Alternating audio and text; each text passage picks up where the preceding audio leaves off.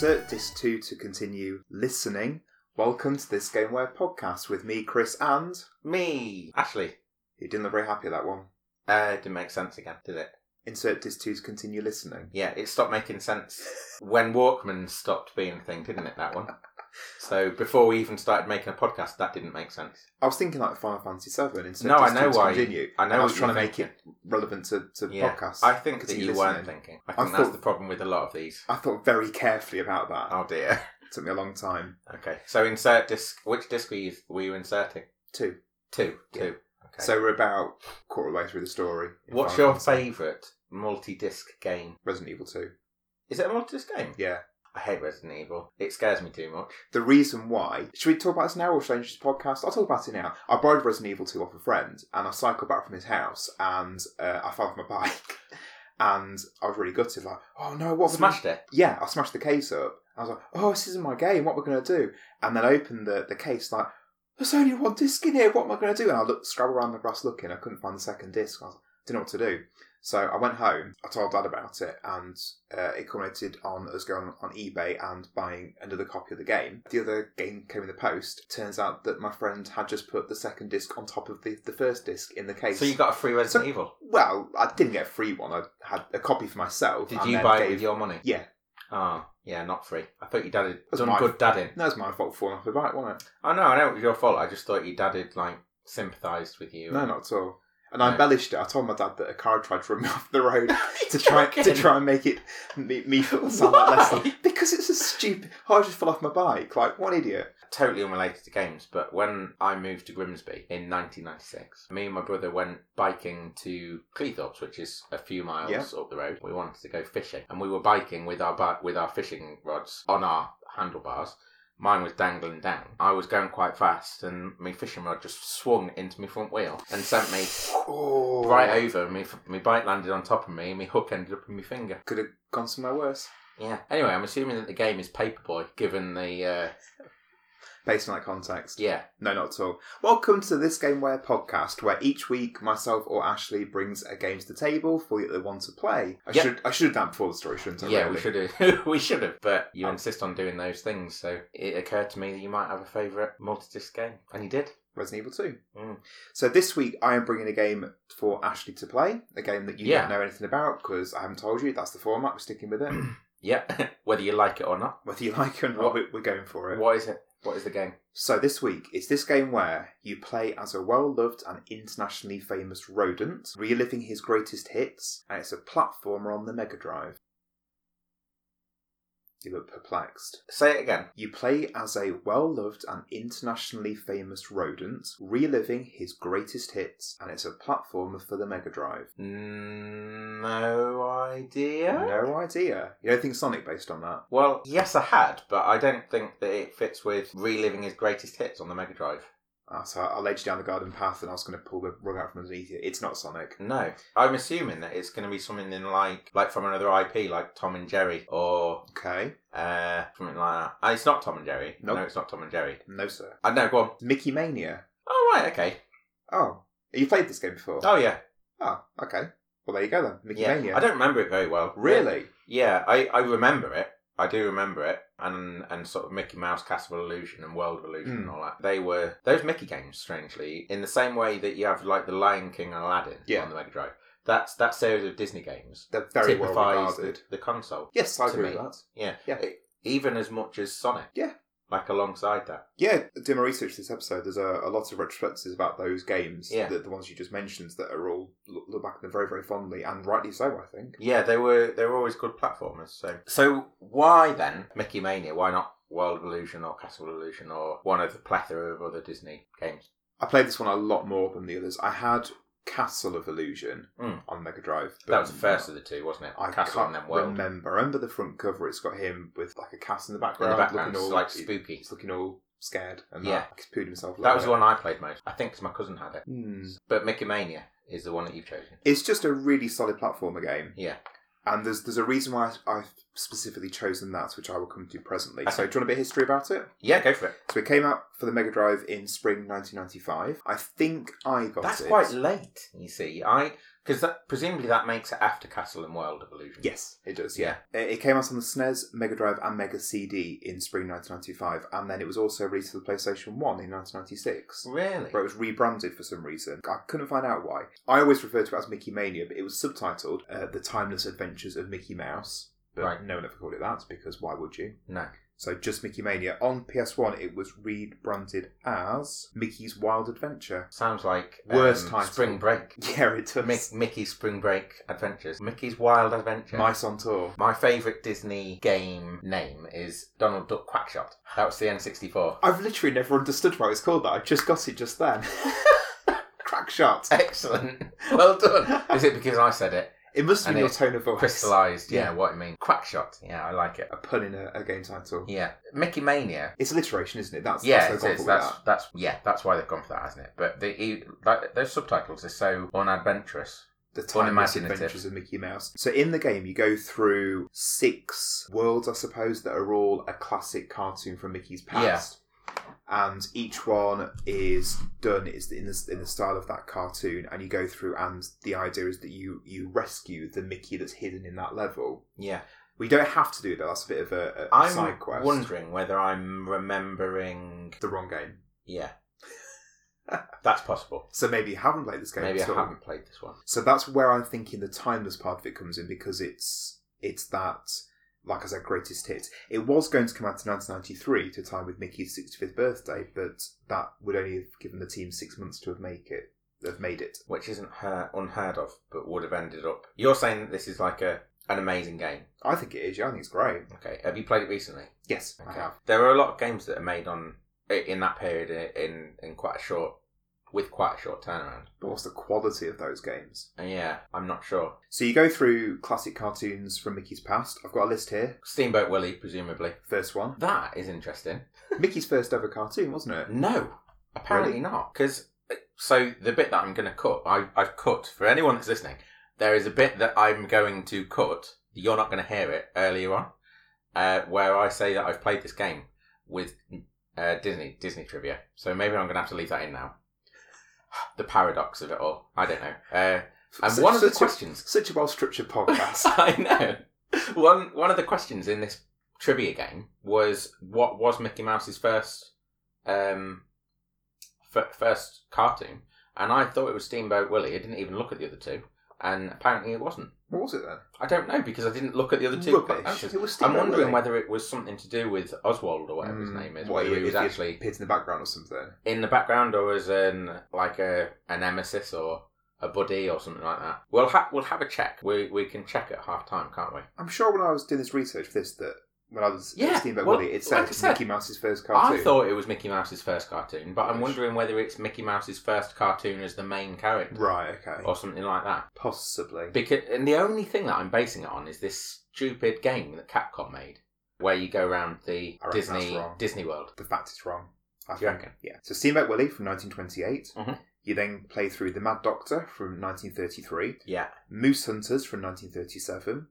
The Lonesome Ghosts from 1937. Then Mickey and the Beanstalk in 1947. I know that one for sure. That's been in lots of games. Yes, it has, yeah. Yeah. Then there's a hidden level that's only in the Mega Drive and that I didn't even know about until I found out about it for reasons I'll explain it in a bit, called The Band Concert, which came out in 1935.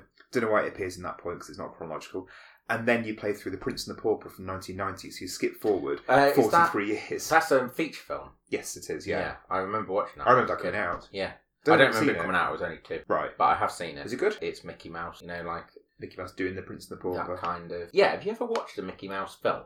I've seen... Because it made lots of... Christmas Carol, it's amazing. Yeah, well, I don't think The Prince and the Pauper... Prince and the Pauper's not that good a story. I'm just going to be contentious and put it out there. Not a good story. Whereas Christmas Carol's really good. The Ghost of Christmas Future in Mickey's Christmas Carol is absolutely terrifying. It has to be. Yeah. Has to be. It doesn't matter whether you're making it for kids or not. My uncle got me it on DVD for Christmas 2 years ago, I think it was, because I used to watch it with him loads. We had it taped off the telly. And it then went through a phase where you couldn't get it at all. You still can't get it on DVD at all. Yeah. So he got me the Polish copy of it, because on the Polish copy of the DVD, it's got the English version. Ah, right. So he got me, I thought it was a fantastic Christmas present. Yeah. I was so chuffed with it. That is nice. I watched it with my daughter, and she also loved it. Excellent. So good. That is how I've seen it. Probably be on Disney Plus. Probably, yeah, along with all the Simpsons. Yeah, they're all going to be on there apparently because we weren't supposed to be getting them. So that's the game. It was developed by Traveller's Tales. Really? Right. Okay. So where did this sit within their pantheon productions? Yeah. So it came out in 1995. It was one of their earlier titles. They'd released a game before this called Pugsy, which I've never heard of. No. Do you know anything about Traveller's Tales? I know some. What do you know about You tell me what you want to tell me. Okay. British developer. Yeah. Based near Manchester.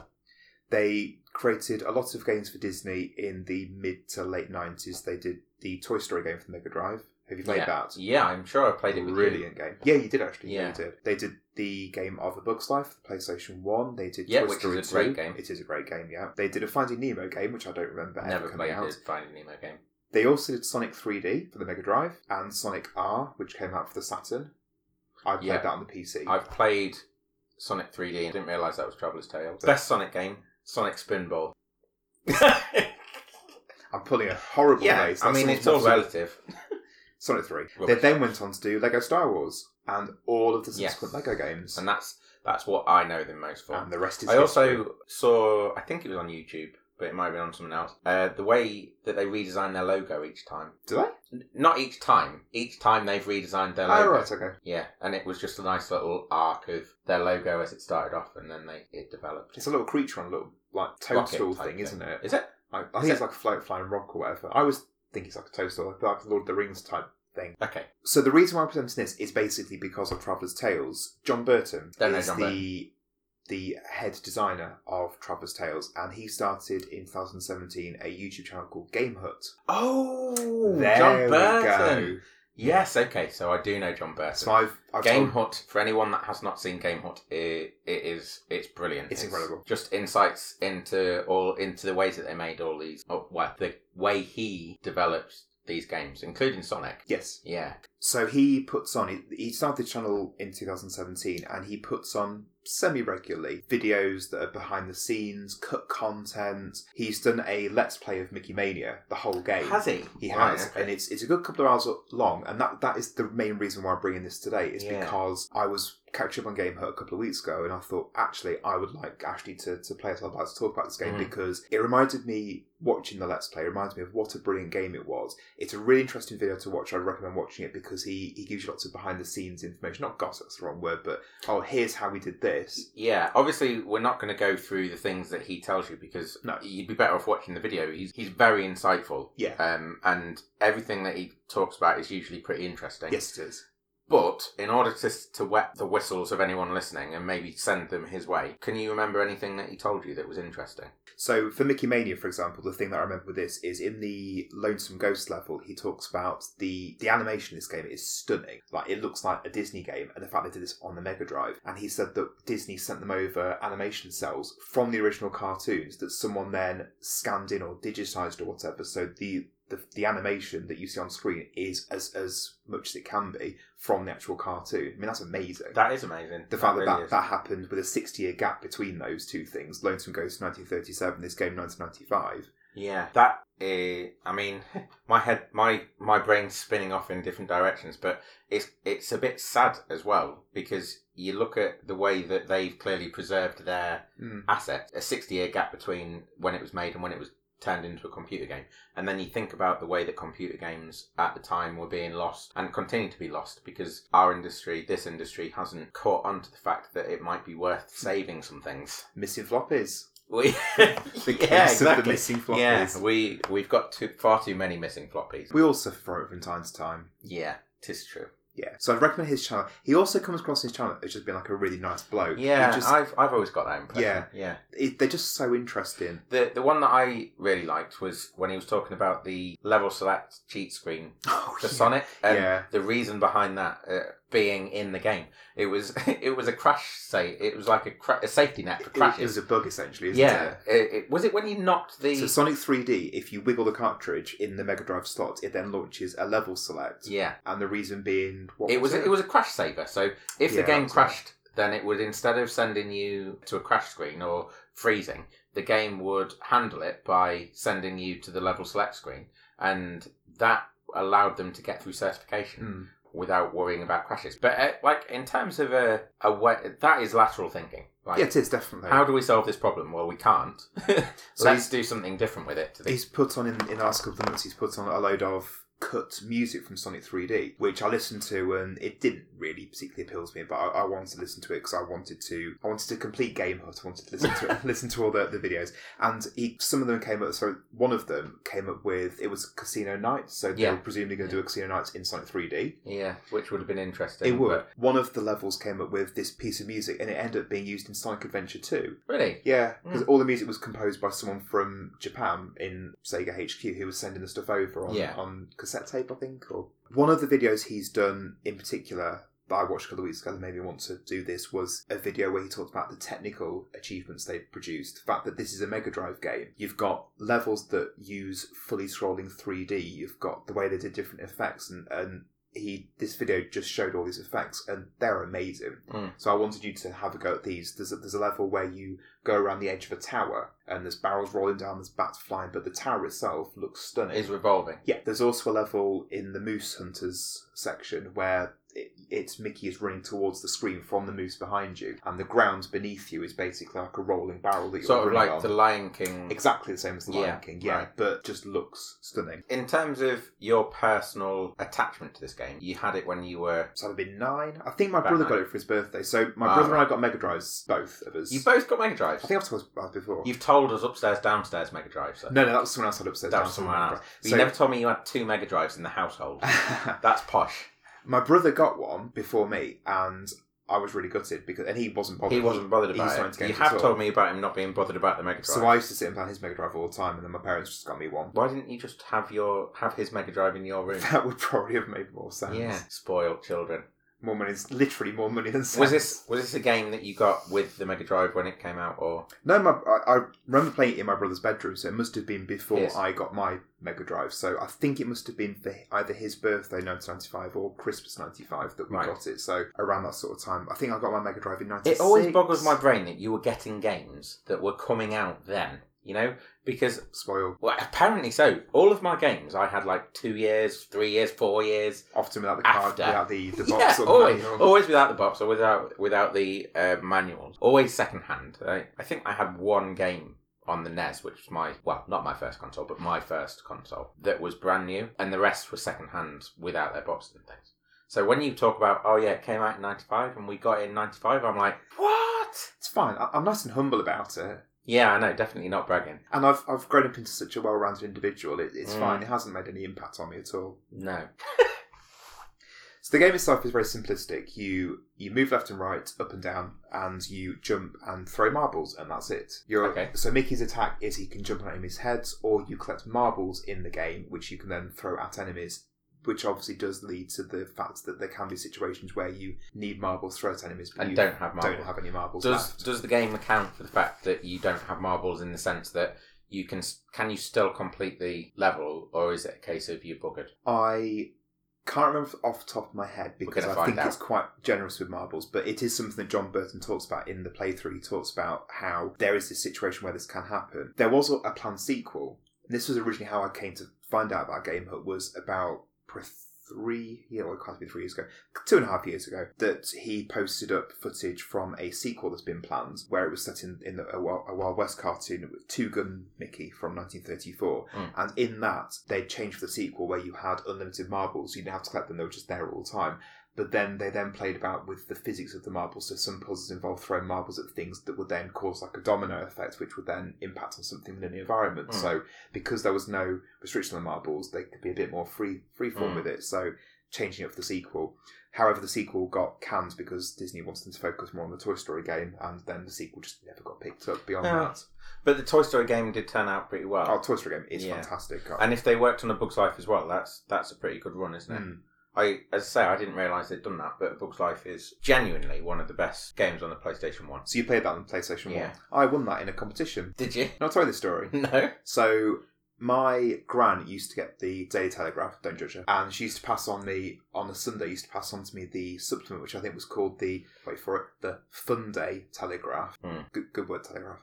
Bug's Life came out in 1999, so I would have been 13. arguably too old to be reading the kids' supplement that came with a best-selling broadsheet. When you eat your nanas, sometimes you have to do desperate things. Yeah, exactly. And there was a competition in there where it said, promo, oh, there's a Bugs Life film coming out. It's all about Flick, the lovable ant, and he does this. And to win, answer this question. What is the name of the hero ant in A Bug's Life? Is it Flick, Rick, or... Twat? Maybe. They probably wanted Dick! to put that. We could have gone for Dick. See, I was going to say that, but I thought I'd be a bit more subtle, but you just went straight for twat, which didn't even rhyme anyway. No. And I just thought, and I wasn't a kid who ever entered competitions, I just thought, I'll enter that seems... And I won. Excellent. So and then you had it, and you were satisfied. And PlayStation 1 with a copy of A Bug's Life. You won a PlayStation 1? Yeah. I was waiting for that to kick it.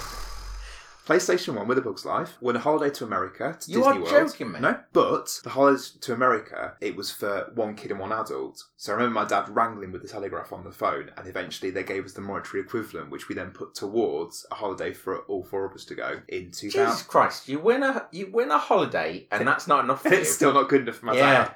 And then you also won a signed photo from one of the cast of A Bug's Life, and I wanted to have David Hyde Pierce's. Not because I was interested in Frasier, but because my uncle is called David Hyde. I never got it. I've still got a chip on my shoulder about that. God, not cool.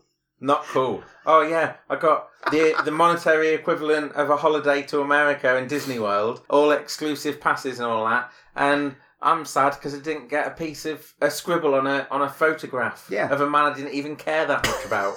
Yeah. Do you know what the only thing I've ever won was? Your dignity compared to mine. Well, no, I don't feel like I have much of that left, but that's another story. I used to get the Beano. Right. And there was a competition. I never entered competitions because I'm not a lucky person. But there was a competition in there, and I think it was getting you hooked early. It was a scratch card type thing. Oh god. And it was in the Beano. Oh. And you scratched it off, and if you matched 3 thingies, it was you won a. Do you remember Mighty Max? Yeah. Well, this was a Teenage Mutant Ninja Turtles version of Mighty Max. It was shaped like a turtle. And you opened up the shell and there was a little miniature, whatever you call it. Donatello and that. Yeah. And I won one of those. First thing and the only thing still that I've ever won. And my parental figure took it off me and gave me it for Christmas. Oh. So, yeah. Similar to how me getting games at the point of release never affected me, that clearly hasn't had an impact on you at all, has it? It's just, it's quite a highlight of the difference in our lives, isn't it? It is. Oh yeah, my dad rang up the Telegraph and complained that his prize wasn't what he wanted. Well, my dad took my prize off me and gave me it for Christmas, so he didn't have to spend so much money on me. I'm sorry to hear that. I think we should cut here. I must point out, I went through a phase of entering lots and lots of competitions after that because I thought, I'm lucky. I'm on the streak here, and didn't win anything else at all. Yeah, but you won that. How many people? So another one of my friends, he did win. He won. No, he didn't win, or maybe he did win. I can't remember, so this is a bad anecdote, but one of my friends won on Wonky Donkey. Oh, remember Wonky Donkey with SNTV? Either he won or his friend won a trip to Hamleys in London. Did you do the grab, run around to get all the toys? I don't know if they did that, but they had a sleepover in Hamleys. Him and a load of friends. Why? I don't know. That's questionable. Yeah. Yeah, I'm wondering about it now. I don't know, I'll ask him next time. Did you make that up? No, that's true. A sleepover in Hamleys? Yeah. Did they get anything else? I honestly can't tell you. That's rubbish. Well, yeah, you won a trip to America. I also won... Did you go to America? Did you actually do it, or did you just pocket the money?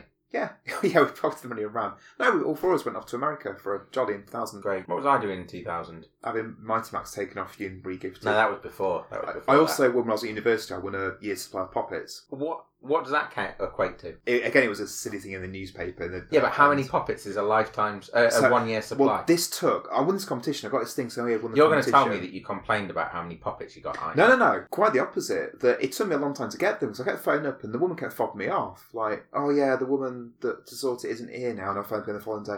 Oh, she's in the meeting today. How did you win a load of Poppets? Was it again some sort of stupid competition. It was I've just said it in the university newspaper. Oh, I don't listen to you. And it was something about Poppets, A, B or C enter it, and then I'm guessing no one else entered, so I won by de facto. In the end, I got these Poppets, and it was these big boxes that had 50 packets in each box, and I won 6 of them. They're all different flavours. But that is quite a lot. But it got to the point where I was sick of eating them because it's too much.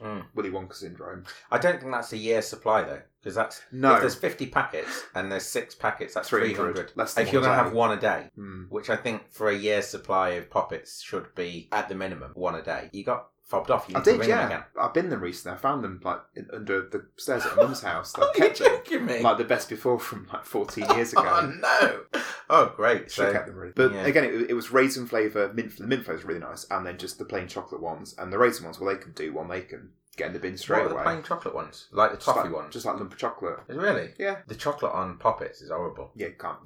Yeah, and actually I don't. You said the mint ones were nice, but I don't even like the mint ones. They taste like After Eights. They taste like plastic. Oh, I like that taste. There you go. Competitions. Yeah, I don't really want to talk to you anymore. I'm it's quite bitter. It's like Little Lord Fauntleroy. Exactly, it is. Oh, that was another one. So that game that I am going to cut all references to with Disney trivia in. What is Donald Duck's middle name? Fauntleroy. What? Apparently he's called Donald Fauntleroy Duck. Rubbish. No, true, it's in the game. Is that canon? That's in the Disney... Yeah, definitely. Like our Goofy's it's probably supposedly a dog. Huh? Like Goofy's supposedly a dog. He is a dog. Why? What did you think he was? It's not a mutant. Oh. Are those other characters in this game, or is it just Mickey? It's just Mickey. It's just Mickey. Oh, Pluto appears in it as well. Right, you free okay. Pluto from the Mad Doctor, and then he follows you around for the Mad Doctor is like is he a bald guy with big googly eyes and a scientist? Yeah, like a big mad beardy thing. Big Mad Doctor. He's very similar to... Yeah, he's got a big beard and he's not got any hair. Yeah. The style of him and those sort of levels from... That cartoon is from 1933. It reminds me a lot of Cuphead. Yeah, well, that's which is obviously what Cuphead is that's the style that Cuphead was going for, wasn't it? Yeah, cool. So the obvious comparison for me, because I don't think I've played this on reflection, is Epic Mickey. Yeah. So Oswald is in Epic Mickey. Yeah. So is the Mad Doctor. Yeah. And so are a lot of other things, including Steamboat Willie. There is an entire level that is Steamboat Willie in Epic Mickey. It might be worth comparing the two to see how they stand up to one another. I did think going through my research last night, it kept making me think of Epic Mickey, that maybe it's a very similar style of game to this. It is. And then it made me think Epic Mickey was 2010 that came out, I think. Something like that, yeah. So then it made me think there was a 15-year gap between those two, that, it's now 2010, that's 10 years ago. From 5 years from now, we should get another one, I think. Do you think that remakes that game? Like an Epic Mickey 3. John Burton, he wasn't lead designer or anything on it. Epic Mickey was a completely different studio. It was Warren Spector. That was it, Warren Spector, thank you. It was Warren Spector made it, and there was a big hoo-ha about it, and then it came out, and it was a bit deflating, because it wasn't as good as it should have been. But anyway, I think that's something to... Wasn't Epic Mickey 2? Didn't that redress some of the flaws? Did it? But by that point, I never played it. Yeah, exactly. That was the problem. That ship they had had sailed. their chance. That steamboat had sailed. I reckon we should get stuck into this now, and if we got a chance, we'll have a little look at Epic Mickey, at least the Steamboat Willie episode. Yeah, that sounds good. Level even, and then come back and have a chat about it. Are you excited about playing this? I don't know how to feel, mainly because I'm still smarting about your competition wins. My spoils. Yeah. My literal spoils. Yeah. Yeah, I don't know how to feel. There we go. We'll see what happens. All right.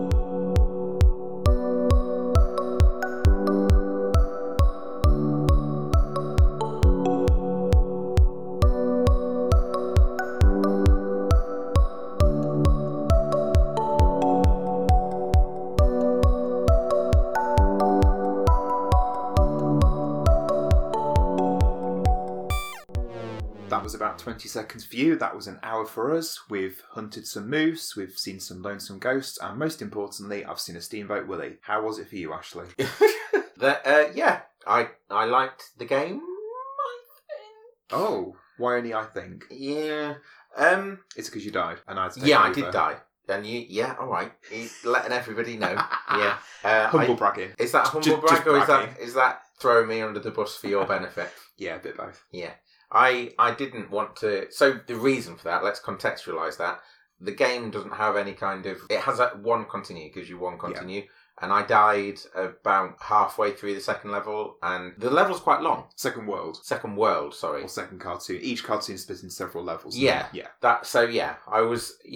Because I was going to say the levels are quite long, but you're distinguishing between worlds and levels. I am, so yes. there are different sections for each world, and yes, I suppose you could say they're levels. So I died halfway through the second world, which doesn't sound as bad. It's halfway through the second level, and we'd been going for a while, and I wasn't confident that on my second go through the game I'd be able to get through it. So you took over for us, didn't you? And you got us through a few levels, a few worlds. And there isn't a password system. No, and that's why I was like, because I asked you, Well, when I used to play this back in the day, there was a level that I consistently, repeatedly got to and would scrape through to that level with 1 life and then instantly die, and then that's it, game over, and I got to start the whole thing again. And that would happen multiple times. Yeah. Again, I think that there's a change that's taken place over our lifetimes with game where I was accessibility side of it. Yeah, where I was happy to do that when I was a 5-year-old boy. Yeah. I am 32. Not got time. Not just not got time, not got the inclination. When I died and didn't have any way to go back to that level, I was like, well, that game's done for me. I mean, I'm probably not going to play that again. It really kills the passion. Like I was quite enjoying it. The game, when it started up, I felt like he was a bit of a floaty character. You said you didn't like his jumping. Yeah, I didn't like his jumping at first, but I started to feel comfortable with it quite quickly. But then, yeah, and I was enjoying the game, and then I died, and it went continue, and then I died again, and it sent me to the beginning of the game, and it just killed all the enjoyment for me. Is that bad?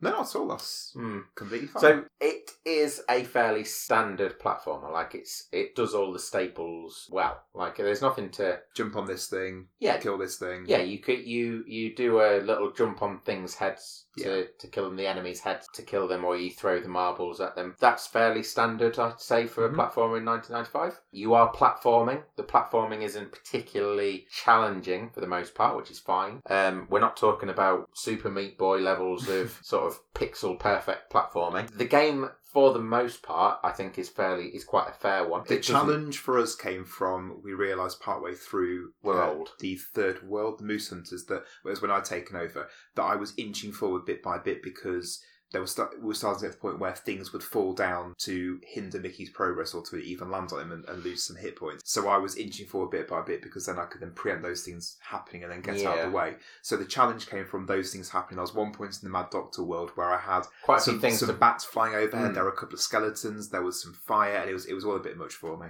There was a lot of things going on all at once that you had to keep your eyes on. Yes, but equally, it was fairly fair in the way that it threw things at you, and you could. It wasn't so random that you couldn't keep an eye on what was going on and know how to navigate through those problems. I think my point is that it rewarded being careful and being. It did reward being careful.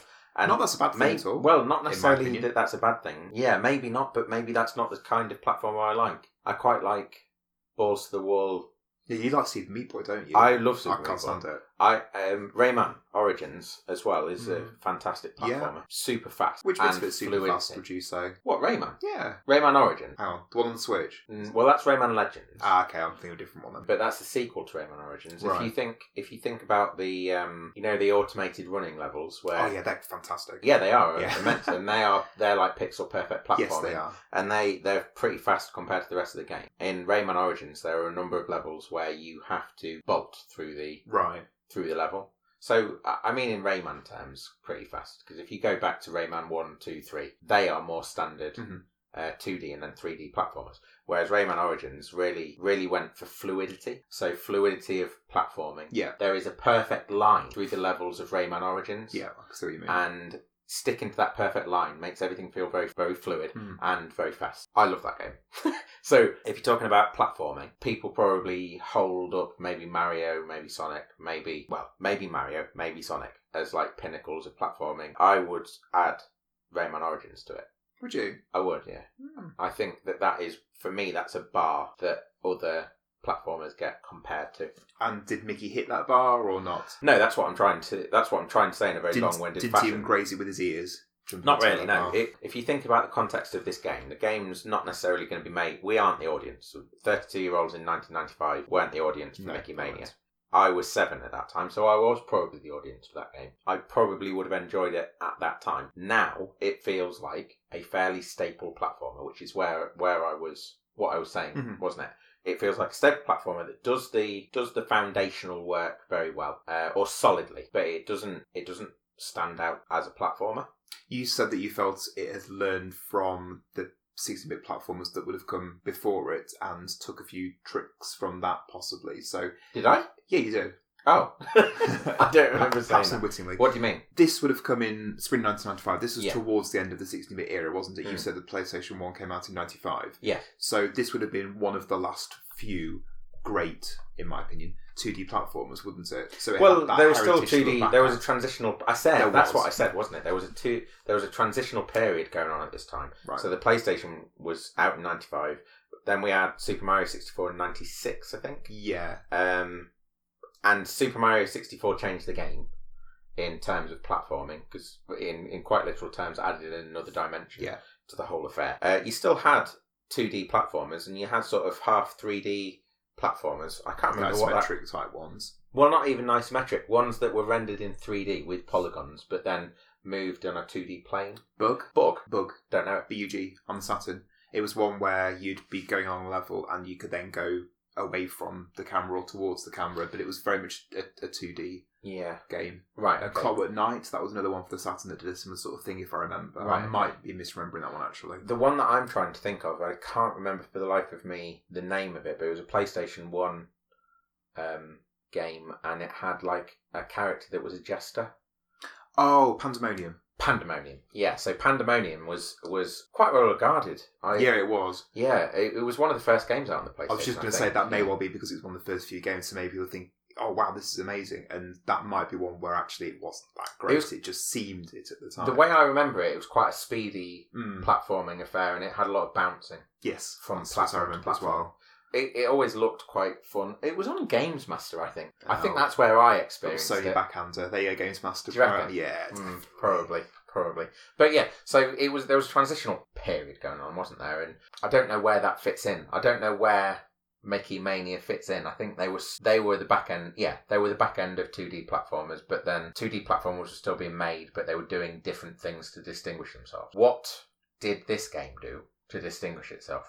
Is my question. Well, we've just been talking about 2D, 3D, the 3D aspects. There were 3D. Were they pseudo 3D? Would you say they weren't? They weren't rendered with polygons. I think they were tricks from the look of it. Possibly, yeah. So the one that jumped out to me first was in the first world. There's a crane that on the steamboat. Yeah. Yeah, that's lifting crates from one side of the level to the other, and you have to jump on these crates in order to be carried across. And the crane is facing to the left, and then it swings across to the right, and in doing so you then sort of points out of the screen. Yeah, and then you can see through it to the background beyond. It looks amazing. It looks really nice. And I asked that question. I have an answer to the question, what did this game do to distinguish itself? It was that. I think that it was the look of it. Its appearance distinguishes it from everything else. And that's part of it, the fact that it had those 3D elements to it. But the 3D elements to me, they aren't the selling point of that game. No. You said in the first half about the animators, the Disney Animation Studios sent original cells for the game to be scanned in, developers to work from, and that absolutely shows. Yeah, definitely. It looks stunning. Yeah, I really liked in the first world, the use of colour and the way it was done in that style. So it starts at the very first sort bit where Mickey's there. Style. You've got good reference. You've got down the left and right. That sounded. Thank you. that sounded patronising. You didn't mean to be. Very well done, Ashley. Pat on the head. I'd completely forgotten about that film, and that is an amazing film, and it's nice to be reminded of it. So when you first start off the game, you've got on the left and right, and you didn't even notice, did you, when you were playing? Not immediately, no. What do you call it? The film reel effect at the edge, as if you're in the cartoon, and there's lines coming across vertically, and then as you start going through, those gradually are removed from the screen to make it become more like a game. And then as you traverse through the first world, it then starts adding bit by bit, adding colour into it. And I just thought that was amazing. Such a really simple visual effect. I think it's lovely, and it was done very well. It looked really nice, in black and white. And we said we didn't have a look at Epic Mickey. I don't feel like we needed to so much. No, but it compares very favourably to that level in Epic Mickey. You can do a direct comparison, and both of them look just as good as each other, I think. With that 15 years apart. That 15 years with the difference in technology, I think that you could hold that holds itself up. So in terms of the presentation, you also commented on the voice samples. Yeah, which you could check. You could go into the options and you could play through each of the samples, which I've definitely seen games where you've been able to do that before, but I did wonder whether they had done that, whether they put that option into the options because they were so proud of their work. They were very nice renderings of Mickey's voice. Because you were, I explained that they were in there to you, and you were worried they'd be a bit distorted. Sometimes you get quite compressed sounds, especially from cartridges, because of storage limitations and how expensive storage solutions for cartridges were. Isn't it on Sonic 1 that the Sega at the start, isn't that like an eighth or a quarter or something of the total cartridge? Yeah. Yeah, no, now that you say that does ring a bell. But yes, and even that sounds quite compressed when you think of it. Yeah, there's a sort of slight choppiness to it, or fuzziness to it, which is part of the character of it. Yeah. And you also get that even on the N64, when you hear vocals on the N64, which didn't always happen, or music on the N64, it can often sound not that great. Yeah, and that was a whole generation ahead of where the Mega Drive was. So the fact that 16-bit had these voice samples of Mickey, and there was quite a wide range of them as well, weren't there? It was fantastic. There was even just the sound of this. The presentation was brilliant. Yes. Okay, so that's where we are with this. I think that was the selling point. It was visual and it was aural. It was audio, even to the point where his idle animation, which was lovely, wonderfully rendered, very fluid. Even had this little tiny tap when he tapped his watch, which just made the animation. It's characterful, isn't it? Yeah. The fact that they've then thought, right, this is idle animation, he's tapping his watch to prompt you into it. Let's add a sound effect as he's tapping his finger on his watch. Fantastic. Lots of other games at the time, I'm sure, would have left out that tiny little sound effect, and it made the animation. Well, like Sonic, I keep talking about Sonic, but his idle animation is him frowning at the screen and tapping his foot. You never hear him tapping his foot. No, exactly. It really is.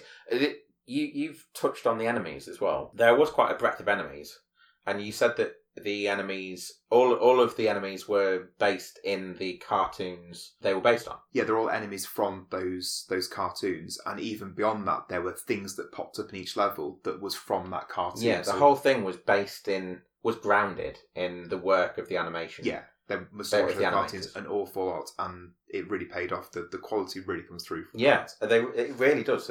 Everything moved so wonderfully, and particularly the bats. I don't know if I said about the bats. The bats, when you hit them with the marbles, when you take them out of the air, their wings sort of they desiccate and shrivel, and it just leaves the spindly, fingery bits as they fall out of the sky. I really like that animation. I like the animation in the same level of the skeletons as well. Skeletons, you've said, haven't you, dropping from the sky, and when they landed, they sort of spongily hit the ground, and they sort of coiled up like a spring, and then they uncoiled again, and they were stood up. Then they threw the head off, and then when you hit them, they exploded into a shower of bones. So there's lots of different sequences of animation, all just for that one enemy. Yeah. And you said at one point during the Mad Doctor, you couldn't believe the amount of stuff that was going onto the screen that was just window dressing, that was just there for effect. Yeah. Like there was this mantelpiece in the background that had some knives that fell down as you walked past them. There was a clock that had the hands spinning round for no real reason, just there just to look pretty. And it really did look stunning. Yeah, there was so much effort poured into the visual in this game, and I think that's possibly where the money was spent. If I don't know what the budget is, but I would say rightly so as well, because this is something that we were discussing as we were playing. The backbone of Disney was, at least at the time, it's hand-drawn animation. At the time, they were going through a bit of a revival. 95, weren't they? So 95, we discussed, was when it was after The Lion King was 94, wasn't so, it? Yeah. And then it was Beauty and the Beast 1990 or 91. Yeah, 1990. Aladdin was 92. Little Mermaid had been 89 or 88. Yeah, possibly. So we had Little Mermaid, Aladdin, Lion King, Beauty and the Beast. This slew of what are regarded as classics. Yeah. Rightly in the Disney pantheon. And before the Hunchback of Notre Dame. Before the Hunchback of Notre Dame. Yeah. So they were right in the midst of this revival, I suppose, is what you might call it. And this game, I think, took that on board, and they took what Disney does well, and they put it front and centre. Yeah. So the game was a solid game, and then they used that to showcase this amazing spectacle, which was grounded in the animation. And the history you commented on. Oh, yeah. It was like a history lesson. Right. In a way. And I mean that in the best way. I like history, so sorry. But like before each level, it would tell you which cartoon the level was from, or based on. And it would give you the year It was the date. It said November the whatever, 1928. Yeah, I didn't. It had the date. So, and then you were rescuing a Mickey from each level, and the Mickey was based on the Mickey Mouse that was in that cartoon. Mm-hmm. So you got to see, and it showcased again. Before each level, it would show you that version of Mickey Mouse. Yeah, I loved that. It's a progression of the animation. It was looking at the origins and then taking you through this progression of how Mickey Mouse as a character changed in a visual way. The Mickeys were optional. You didn't have to rescue the Mickeys in each level. No, but you still, even if you didn't rescue them, you were still given this little window into... Here's why you're in this area, world, because it's the Mickey from... Yeah, and that little nugget of history. So in the different versions, the SNES, the Mega CD, the PS1 versions, there were different things that happened in the different versions. Oh, I was going to ask you about this, yeah. Because it links into the different Mickeys. On the Mega CD version, it added in for the final boss, you could then summon, for want of a better word, Final Fantasy-esque, you could summon the Mickeys you'd rescued to help you defeat the boss. Right, okay, so... I'm guessing therefore if there's one you haven't rescued, that would then put you to slight disadvantage. Yeah, so that was Sega CD, did you say? The Mega CD, yeah. The Mega CD. So you couldn't do that on the Mega Drive. No, the Mega Drive was just... What about the PlayStation version? Was there any PlayStation 1 had enhanced graphics and also added a chase level into the Mickey and the Beanstalk level world with Willy the Giant chasing you. Willy's what? Willy the Giant? Willy the Giant. Willy the Giant, right, okay. Not to be confused with Steamboat Willie. They must have loved Willies. They did love their Willies, didn't they? Come on, let's be grown up. Right, okay. The SNES version also missed out the hidden level that was in the Mega Drive version. Oh, is this the level that you were talking about in the Jack and the Beanstalk, in the Beanstalk level? Up until watching the Let's Play that John Burton did on Game Hut, I did not know that this existed. In Mickey and the Beanstalk, so this was the cartoon from 1947, in which it was basically Jack and the Beanstalk with Mickey. The first level of that is you on the giant's table with apples that are bigger than you and blocks of cheese, etc. And the enemies are insects. The second level of that world is then out in the giant's garden, and there are some basic puzzles where you've got seeds that I think you have to put water on to make them grow to get up to other bits. And there's one jump where you go up to a platform, and then over to the left there's an enemy flying around there. And if you jump on that enemy's back and then jump up, there's a hidden platform up there. But if you hit that enemy and don't quite make the jump, that's it, the enemy's gone. You can't then get up again. And then you go up there, and it takes you to this hidden world that's the band concert from 1935, and it's level set inside a hurricane, where it's whizzing you up inside the hurricane. There's things falling down, and you're on this platform that's being taken up, and then up at the top you've got the Mickey from that world. Right, okay. But then for the SNES version, they took it out completely. But like I said, I didn't know this level even existed because there's no mention of it at all. Yeah, it always makes as far as I'm aware. It always surprises me when work is sort of hidden that way. Yeah, I don't. It's really nice they've done that. It's a reward, but it makes me wonder why they went to the, like you say, why they went to the trouble of doing that. Yeah, and then for most players to miss it. Yeah, I suppose like a little treat for the people that didn't. Because I did play this game a lot and still didn't come across it. No, just as the differences before we move on from that, the Mega CD and PS1 had Michael Giacchino doing the soundtrack to. You're not sure who this I don't know guy who is. Michael He's Giacchino. done a lot of soundtracks. I'm not good at people's names, or just people full stop. You know, like some people know actors and actresses, and right. Oh, they've been in so and so, and well, they've been in so and so, and oh, that person there is this person. Yeah, even down to that level.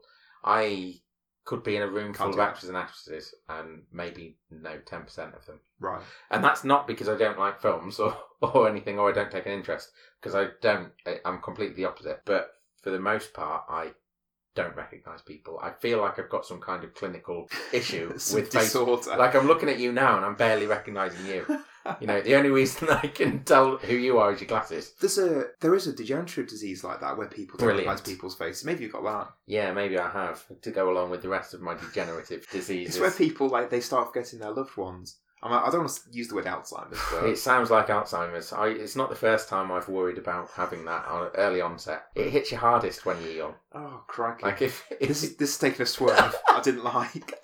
You made it happen. I don't know. So, just to come back, I don't want people to think that I don't like the game. That's what I was just thinking. We've just spent now 20 minutes or so saying how amazing this game is, and you said it's okay. What did you so the game itself was okay, but everything around the game was great. Yeah, that is it. I think that if you're playing it for a platformer, you're probably playing the wrong game, and there are better platformers. But if you're playing it for an experience, then I'd recommend it to everybody, because the experience is almost like playing through the cartoons, you know, a very particular way of playing through the cartoons. You're not acting them out, but you can do that if you want. That's your choice. By all means, yeah. Pull on. a sofa out. Do it with your fingers, like behind the sofa. Like, no, never mind. Put a little hat on with the ears.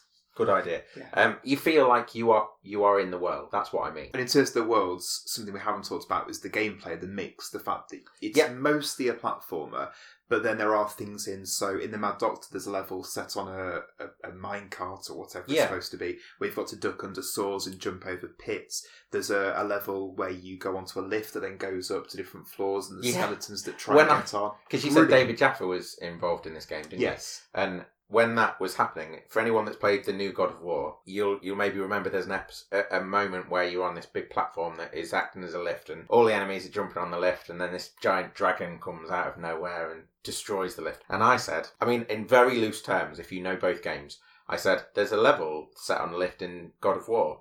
And Chris went, that's interesting, given the heritage of David Jaffa being involved with both games. It's the first game he ever worked on. This was the first game David Jaffa worked on. So maybe there was that. He wasn't involved, as far as I know, he wasn't involved in the newest version of God of War. Yeah.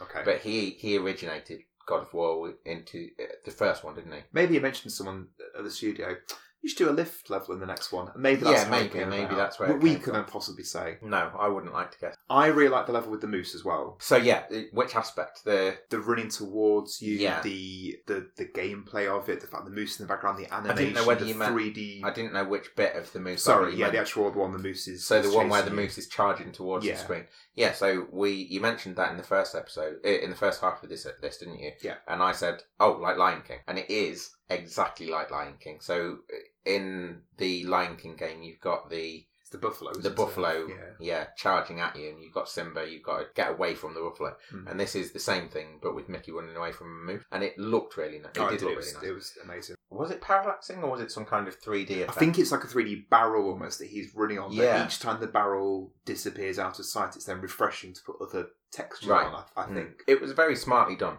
and an interesting way to mix things up. So our previous episode, Alex Kidd, I was saying to you how brilliant it was that they started with a level that was up to down, going down the screen rather than left to right. And we've praised other platformers for mixing things up, haven't we?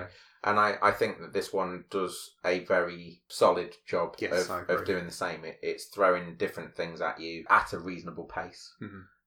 You get a lot of variety to your experience. What bang for your buck? Yeah.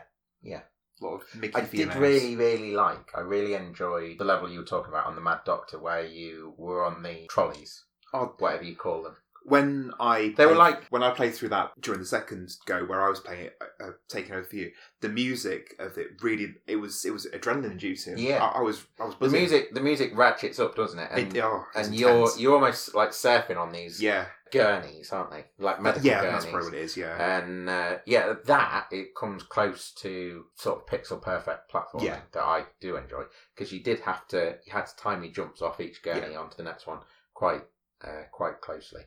It's great. Yeah, I really enjoyed it. The tower episode, the tower level even, where you were navigating down the tower, I thought that looked really nice. Everything just looked really nice. It sounded really nice. Yeah. And it was like playing through a Disney game. A Disney cartoon. So overall, very positive? Yeah, I think hopefully I haven't come across as miserable about the game. No, not at all. I think you've been extremely positive, that you've gushed about the game. Yeah, I think that the game as an experience is brilliant, as a platformer is moderate, and overall is well worth diving into, especially if you like your Disney. So I did a bit of research into this, if it's still available. There's been a bit of clamouring on Steam for it, people complaining it's not available on Steam, so it's definitely not on there. It's not, as far as I could find, on any Nintendo shop. It's not on Xbox, but bizarrely it is on the PlayStation Store. Right. For £1.69. Do you think it's worth £1.69? I would pay £1.69 for it happily. Pay £1.70 for it? Yeah. What would be the... Yeah, that's just... I thought you were going there. Tenner. No, tenner's too much. I think £4. That seems unreasonably low, I'd say. Why? Just £4, nothing, isn't it? Like, it's a pint. That's a pint? Probably. Where are you drinking? Nowhere. Soho?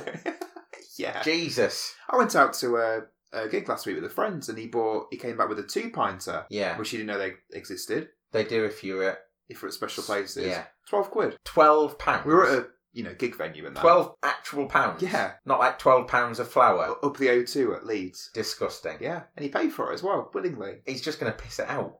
He did. He's paid £12 for a long piss. That's what he's just done. Yeah, and he said that the toilets were awful as well. Great. He paid £12 to have a long whiz in a terrible toilet. So, in terms of that, £12 for a long whiz in a miserable toilet. Yeah, but that's a rip-off. And Mickey Mania, which for £1.69. Yeah, I would definitely take the the Mickey Mouse. Yeah, it's a no-brainer, isn't it? Yeah.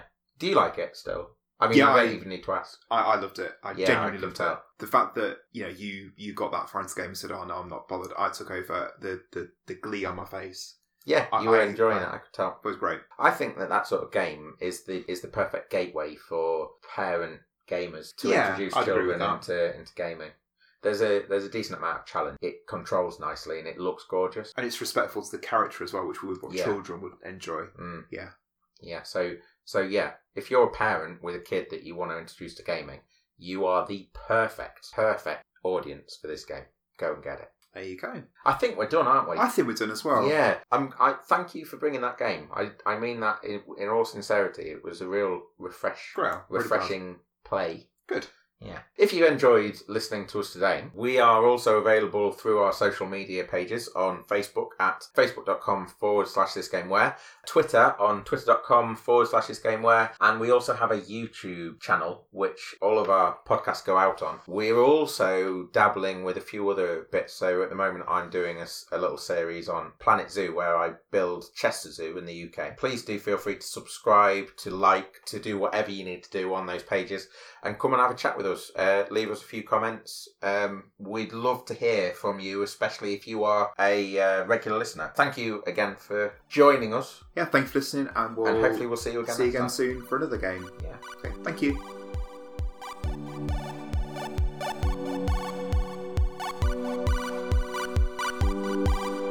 This Gameware is a Specky 2 Guys production. Music for the episode is provided under Creative Commons license by Steviosphere from the album Cell Division, which can be found at steviosphere.bandcamp.com.